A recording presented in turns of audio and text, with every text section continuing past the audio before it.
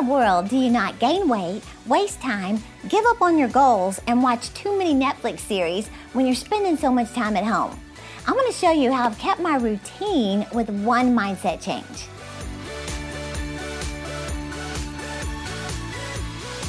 Hey, I'm Terry Savelle Foy, your cheerleader of dreams. Have you heard that phrase, successful people have the habit of doing what unsuccessful people don't want to do? We all know that, but I want to share a mindset with you that will help you do what unsuccessful people don't do so you can have what successful people have. Does that make sense? Now, since things so drastically change in society and working from home, we can either throw our habits out the window or make some adjustments and make strides towards our goals. Gain some new habits even. There's a principle I learned years ago, and now it has become a part of my mindset in everything. And my husband laughs because it's so ingrained in me now, and I just refuse to do the opposite. What is it? It's the pay now, play later philosophy. Now, Rodney likes the play now and play later rule, but it's the idea of getting the tough stuff done first so you can play later. Since the pandemic, I, like you probably, have been working mostly from home. Now, my workload hasn't changed, but my schedule has. And I haven't been flying anywhere, speaking at conferences. So I want to sort of walk you through how I've adjusted my new schedule. So, I start my day still waking up at 5 a.m. Monday through Friday. I know you probably think that's nuts, and I'm not saying that to show off or sound like I'm so amazing. It's just because I love getting a head start on the day and being up before anyone else. When you start this habit right here, trust me, you will obtain so many benefits. It just gives me that alone time to get my priorities done before others are up. Plus, I do aim to go to bed between 9 and 10 p.m. So do what works for you, because that could be getting up at 6 or 7 or 8. So I wake up at 5, I let the dog out. You asked, who let the dogs out? It was me. Okay, my daughter's probably shaking her head like, stop it, mother. So you may have heard about my 5 things I do every day before 8 a.m. If not, check out the video. But the first of my 5 habits is exercise. But I also incorporate my second habit at the same time. What is it? It's listening to a motivational message while I work out. So I get 2 habits done at one time. I always find a good message on YouTube because you've heard one positive thought in the morning can change your whole day. It's so true. And I get my resistance bands and I work out in the kitchen. I do my resistance bands for my legs, usually 25 on each leg, side to side and back. 5 rounds, and then I do that 5 times. Does that make sense? In between those sets, I do my arm bands. Plus, I do counter push-ups. A friend of mine told me to do those every single day and it will work your triceps. So I added that to my home workout. The point is to do something for your body every day. Some mornings I also go for a walk with my big dog that we just adopted. Now, the point is to do something physically. It could be a 10-minute walk outside, 20 counter push-ups, 50 jumping jacks, but do it every single day. Just start somewhere. I love this quote from John Maxwell. He says, you will never change your life until you change something you do daily. So every morning when I work out, I'm building my body, but I'm also building my faith by listening to messages. Romans 10:17 says, faith comes by hearing and hearing by the word of God. Now, you literally feel so much better when you input God's word on a daily basis. Plus, I listen to a variety of messages that just help me grow, in financial wisdom, gaining more positive habits, mindset, and so much more.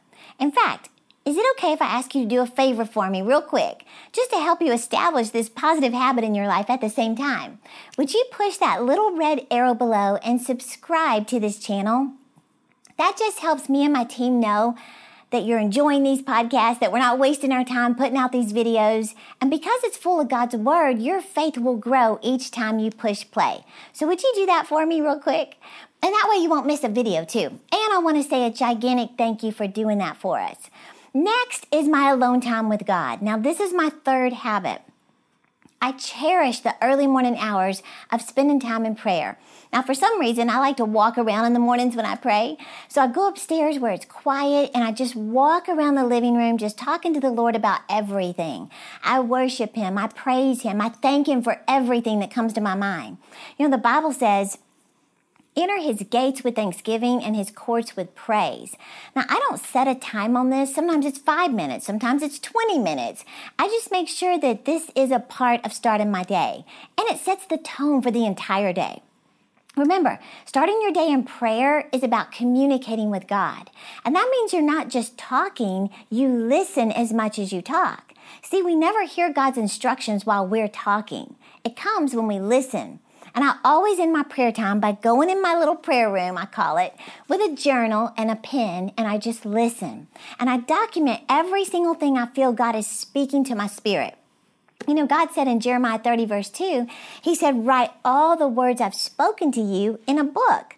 Well, this book right here, it becomes my North Star, my compass for living my life. It's where God instructs me, guides me, leads me, corrects me.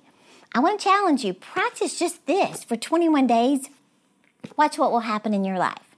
So the fourth habit is during this time as well, I review my dreams and goals, and I declare them out loud. What does that mean? Well, Job 22:28 says, thou shalt decree a thing, and it will be established unto you. Well, God instructs us to speak out our dreams. So I simply go down my list and I declare them as if they're done. And then I see where I'm at with each goal and I just update them. Now, I'm referring to my top 10 goals for the year, but I also set some new goals that I want to accomplish during this season of working from home. For example, I set some quarantine goals in April and May to, finish reading a certain book, to finish writing my new Live Your Dreams daily devotional, to book our vacation, to make a scrapbook of last year at our ministry, to get my Icing Women's Conference details all finalized, etc. I write them down in my goals book, and daily I review them so I stay motivated to achieve them.